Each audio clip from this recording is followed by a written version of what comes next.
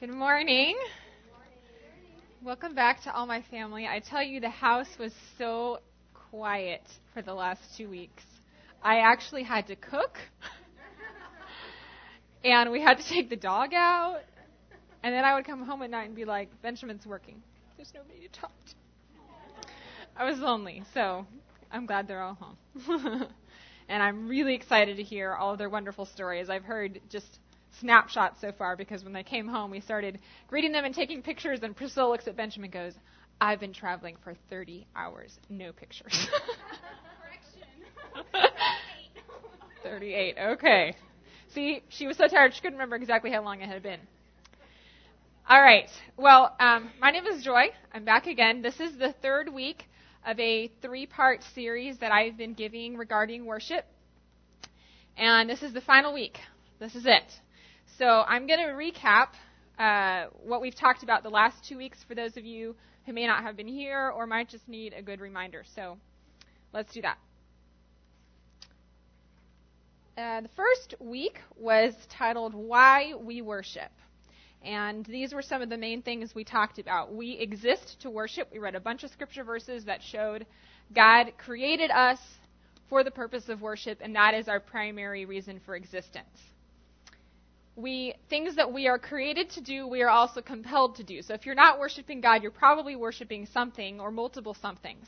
Because things that our bodies, physical bodies were designed to do, or our emotions were designed to do, love, peace, we're compelled to find those things some way. So whether you like it or not, you're probably worshiping.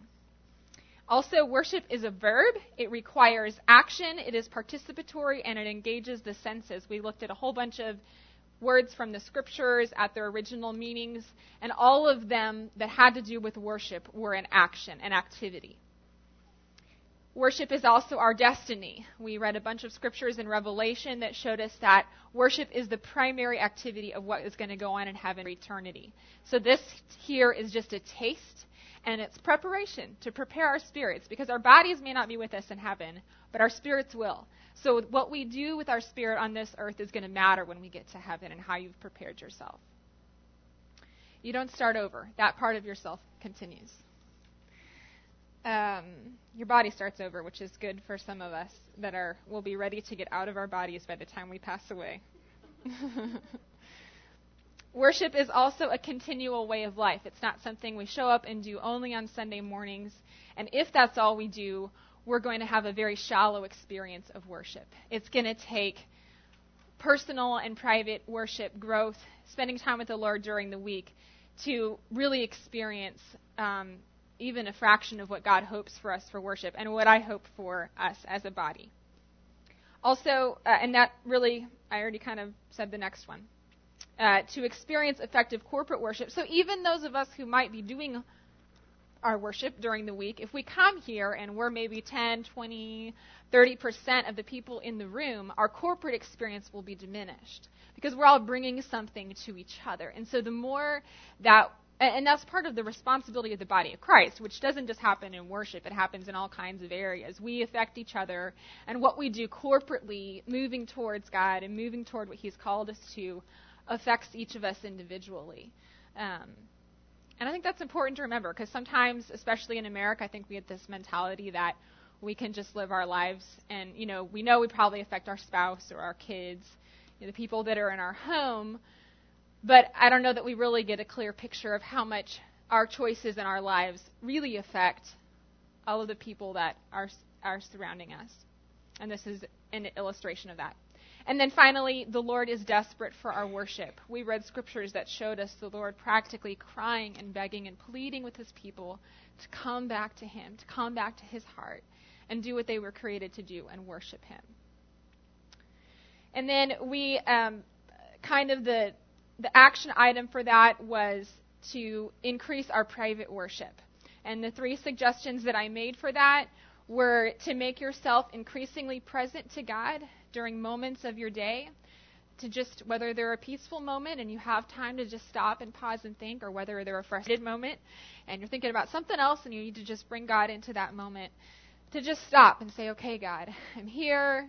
This is what's going on, and I just want to make myself aware of your presence right now. And then also to set aside time regularly for private worship. And then to offer yourself completely to God and rid your life of sin or things that are distractions.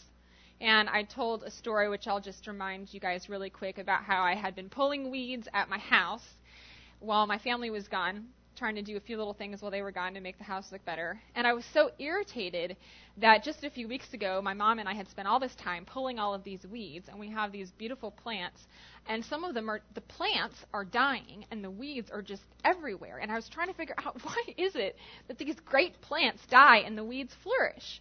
And it just hit me that it was an illustration of our lives, that the weeds in our lives, the junk in our lives, is the default. Sin is the default. Nasty attitudes is the default. Road rage is the default. Yelling at our spouses and our kids is the default. And to achieve something greater than that, we have to cultivate it. We have to water it. We have to garden it. We have to put time and energy and focus and our character and our will into it. So that goes with worship too. In order to experience effective worship, we can't just go by default. We're going to have to cultivate it. All right, and then last week we talked about obstacles to worship. There were a lot of things that we covered in this message in detail, so if you didn't get to hear it, both of these other messages are online on our website, vineyardsa.org, and they're really the knowledge and the theory and the heart behind what I'm going to talk about today. So if you didn't get to hear them, I encourage you to go back and listen to them. It'll make more sense in the whole picture. But some of the obstacles we discussed were that we don't understand God. If we really understood how incredible and amazing that He was, we would be helpless to do anything but worship. So we talked about some of those things that are amazing. We talked about some attributes of creation that were just mind-boggling. And you'll have to listen to the message to go those because it took all this time because it was so awesome. So I'm not going to go into it. We also talked about maybe we don't understand the cross, or maybe we don't truly believe the resurrection. And to counteract that obstacle, we discussed that according to several respected secular atheists, specifically a man named Dr. Simon Greenleaf, he was a Harvard University professor who wrote one of the most foundational treatises on law that still exists today. He set out to prove that the resurrection was false, ended up changing his mind, and concluded that the jurisdiction of legal evidence showed that the resurrection of Jesus Christ was the best supported event in history.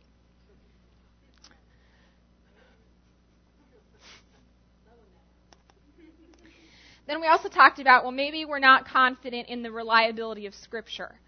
I think if we really believed that the Bible was absolutely true, we wouldn't try to get away with doing so much of what it tells us not to.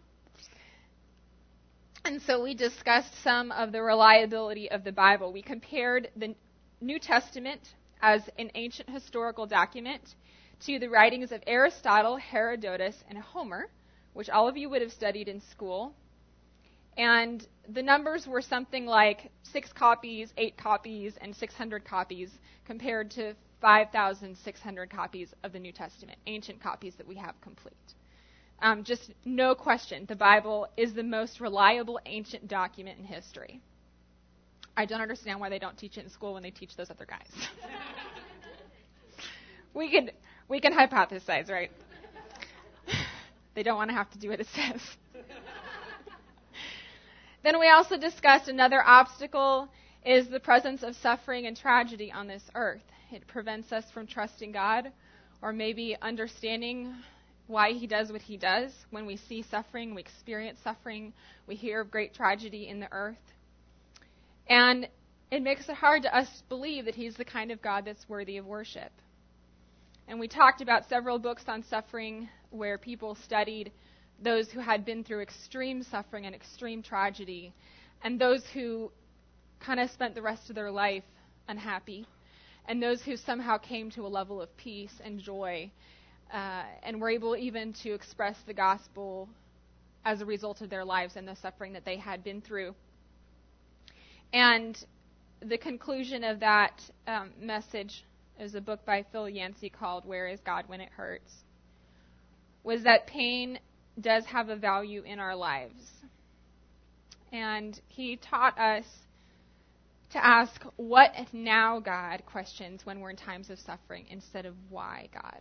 And the people that he studied who asked why, God, questions were the ones that just got stuck in those doldrums of why, I don't understand, why me? And the ones who were able to move past that asked, okay, what now, God? This is horrible. I'm going to be paralyzed from neck down for the rest of my life. I have lost 2 or 3 of my children, or 4 of my children and my wife. What now? How can you use me now? What is the next thing? How can I possibly come through this? What can I do going forward in my life? And then we also discussed that worship itself can sustain us during suffering. And I shared some of my own story of that. And then in the end, we talked about how worship should cost us something. We read a story about David, King David in the Bible, and how he had done something God had told him not to do, and as a result, 70,000 Israelites were wiped out in a day. And when he saw what was happening and he broke down and he went to worship God, he wanted to worship at a certain spot. And the guy who owned the land said, oh, let me give you everything you need. You can have the land, you can have the cattle, you can have everything. And David said, no, I will not give to the Lord that which cost me nothing. So we were reminded that in order to worship God, not in order to, but you see that David wanted to give something to the Lord that cost him something. And sometimes worship is going to cost us something. Maybe it might cost our pride. Maybe it might cost our time. And so we said, what is it going to cost you? And then we said, it's time to die. Because that is what our flesh has to do in order to worship, is die. So that our spirit can rise up and worship God. So there's the bullet points from the last 2 weeks. Whew. Let's pray. Lord, I just thank you so much that you have been gracious in coming and meeting with us as we called on you to do this morning. How you have met us during the week, how we've noticed your presence. And Lord, maybe we noticed your presence when we were able to restrain our temper when someone frustrated us, and we knew that your Holy Spirit was helping us. And maybe we felt your presence this week when we were just in a quiet place, driving, thinking, pausing. And instead of going to a place of sadness, we reminded ourselves that you're with us and that we can worship you. And that brought us joy. And it helped us press through. And I thank you that however it is that you meet us, that you're just longing to do so. And I know that you are already here this morning and that you are waiting this morning. I ask that we would make our hearts receptive to what it is you have to give us as instruction today. In your name we pray. Amen. All right, so let me give you the little forecast today before I quite go into it. The forecast today is primarily instruction. We're going to talk about forms and expressions of worship in Scripture that we see occurring. So we know, what does worship look like?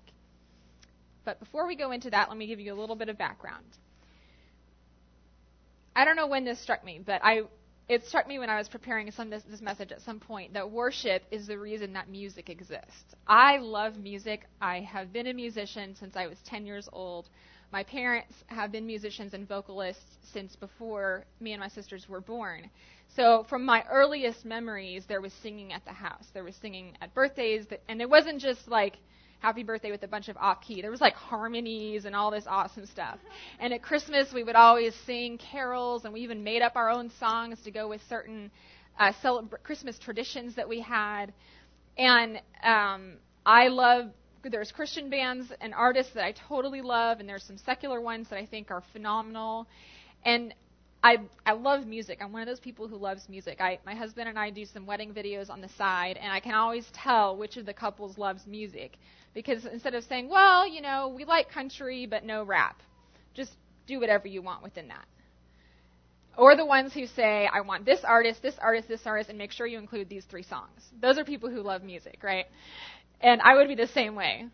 And so music exists for that purpose, just like we exist for that purpose. I just thought it was cool that God created music. He was creative, and he created music. And it exists. We get enjoyment out of it, but worship is its purpose. And it's our purpose.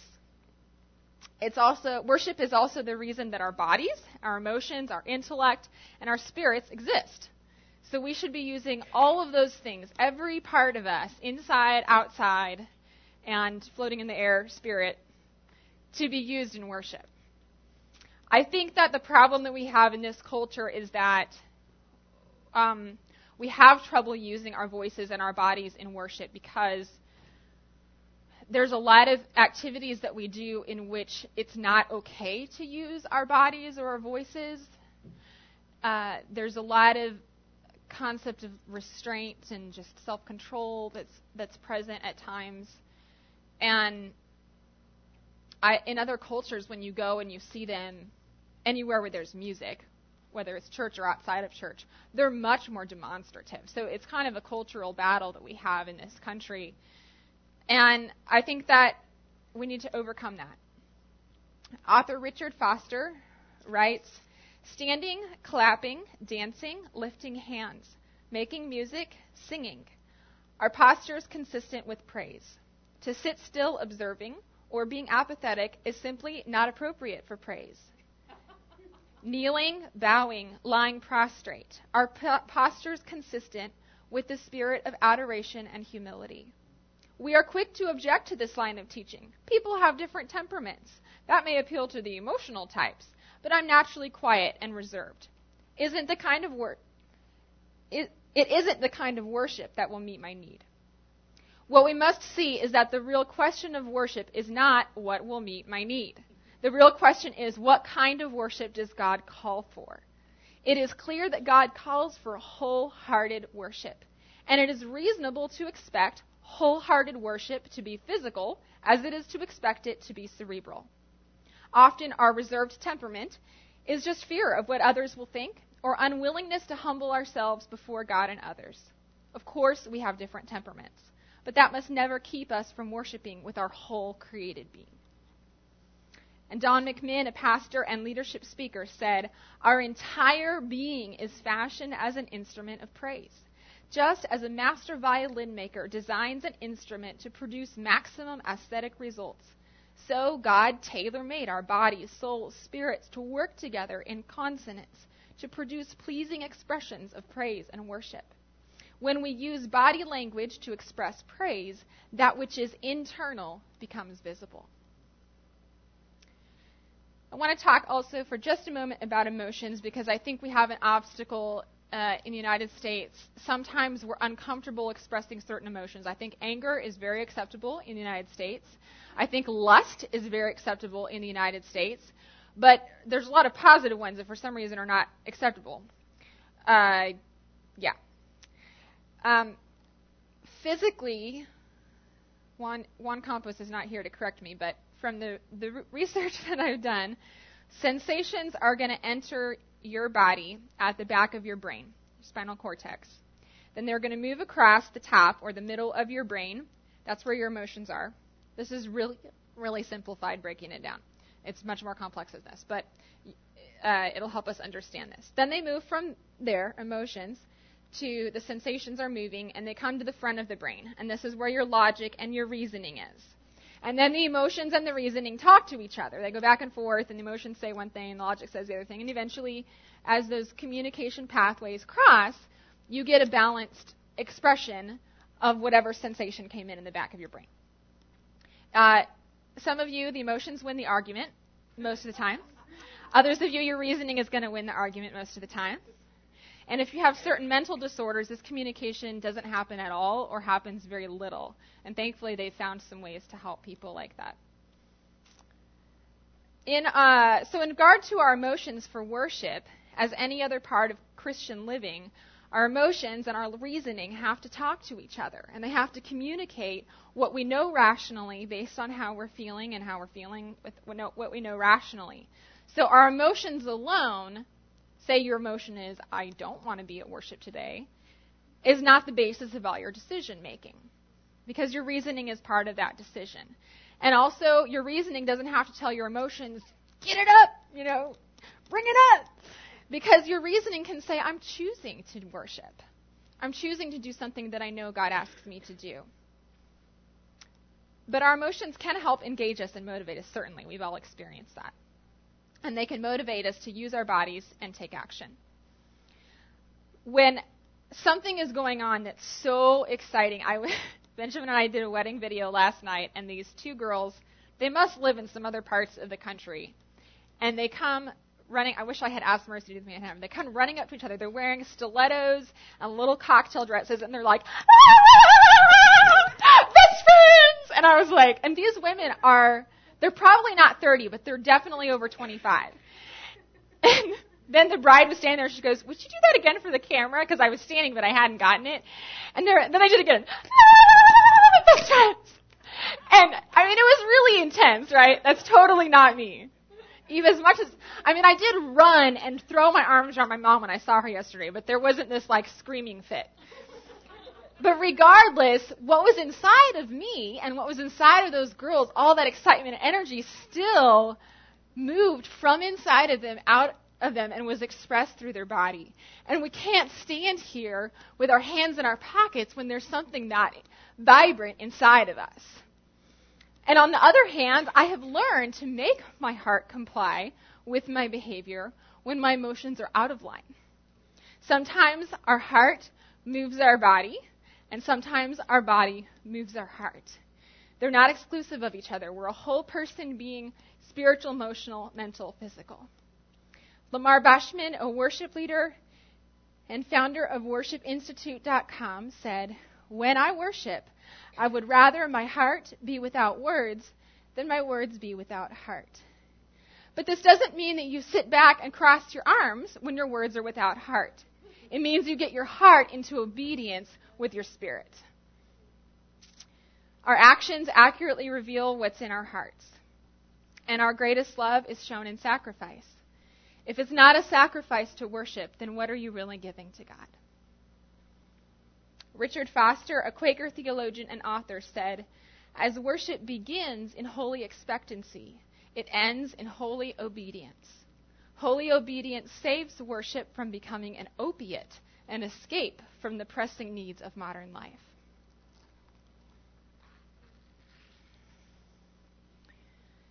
So I'm not asking you to hype it up.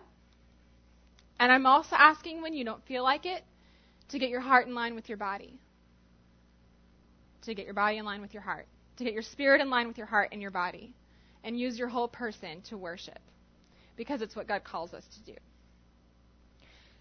All right, the rest of this is going to be a whole bunch of awesome scriptures regarding what it looks like to use our bodies and our spirits and our hearts together in worship. And so I want to just review really quickly some guidelines that we've heard before from this stage from some of our other pastors regarding interpreting Scripture. We're going to build a theology of how to worship today on the whole Scripture. For example, some Christian churches today don't use instruments during their services. And one of the reasons why they do this is because in the New Testament churches, there's no instruments mentioned. There's several verses where Paul commands the church to sing, but he doesn't say sing and play music. And so when they're looking strictly at this little box of the New Testament churches that Paul instructed, they don't see an instruction for them to use instruments. And so they say, no instruments in church. But we're not going to do that. We're not going to restrict our theology of worship to this little section. We're going to look to all of the Old Testament because you interpret Scripture according from cover to cover, not just isolating a section. So in the whole Old Testament, we're going to see tons of references to worship and all different forms and expressions of worship and commands for how to use them, instruments and what type of instruments and how to use them. And we'll see examples of them being used in worship. And then, if you want to talk about the New Testament, in Revelation, there are instruments and there is singing in their worship, and that's in heaven. So if we can see it throughout the history of the Israelites and we can see it in heaven, I don't think that tells us that we shouldn't have instruments in church because we need to consider the whole thing. So that's the type of thing I'm talking about. And also, the Apostle Paul even said, he assured us, all Scripture is inspired by God, all Scripture, and profitable for teaching, for reproof, for correction, and for training in what is right. That's 2 Timothy 3:16. Some principles that Clara discussed a few weeks ago for interpreting Scripture is according to our stance as empowered evangelicals, Empowered evangelicals means we believe the Word of God is true, but we are also empowered by the Holy Spirit. We should also interpret Scripture to promote the spread of the gospel, and with an eye to the coming kingdom of God. Where is God taking us? So if we see worship in Revelation, that's where God is taking us. What is the coming kingdom going to look like, and how can we live our lives in line with that kingdom? Also with a commitment to yield ourselves to Scripture, and with a commitment to be willing to change our opinion to God's opinion if we have the wrong one.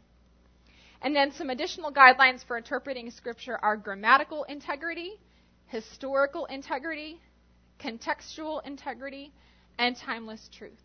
And when we're talking about context, we're talking about the immediate surrounding verses, and again, we're talking about the whole Scripture. This is one of the reasons, side note, one of the reasons why people get hung up sometimes in the various women shouldn't preach in the church, and it's because they're looking at certain verses and isolating them, and they really do seem to say that. Even if you go to the ancient languages, a few of them are just, they're on the line. But when you take it into the whole picture, you see that there's women who were called deacons, the same word that was used to refer to men. And you see that there is other women who were instructed to prophesy and preach. You see women in the Bible prophesying and teaching and leading the Israelites. So that's just taking things out of context. You have to take the whole Scripture and go, okay, I'm interpreting it this way, and that just is clashing with something else. God's not going to contradict himself. So somewhere in our understanding must be off, and we got to figure out what is the part that's off. So today we're going to take illustrations from the entire Scripture to teach us, what does worship look like? How do we worship? What sounds, movements, and expressions are appropriate for worship? I've broken these down into 3 categories. The first category is noise. And in noise, we have singing, making music, silence, which isn't really noise, it's the opposite, but anyway, and shouting. In posture, the category of posture, we have standing, kneeling, and face down. In movement, we have clapping hands, lifting hands, dancing, and jumping. And we're going to see all of these in Scripture. Graham Trescott, an author and missionary pastor, said, "When God's people begin to praise and worship Him using the biblical methods He gives, the power of His presence comes among His people in an even greater measure." And then the last issue that I want to discuss is our expression, before we go into all the noise, posture, and movement, is our expressions of worship masculine or feminine? I think that sometimes church could seem like what's expected of you is maybe more feminine. You're supposed to sit still and listen, and maybe guys like to move around a little bit more. You might see people crying or dancing, and guys are like, yeah, not so much. And so I want to keep in mind that we're going to talk about forms of worship that are masculine, like shouting and applause, and even silence is masculine. Women who are married, you know what I'm talking about. Don't you want to talk? Sure. What do you want to talk about? I don't know. Just talk about something. Well, like what? Silence. All right. I love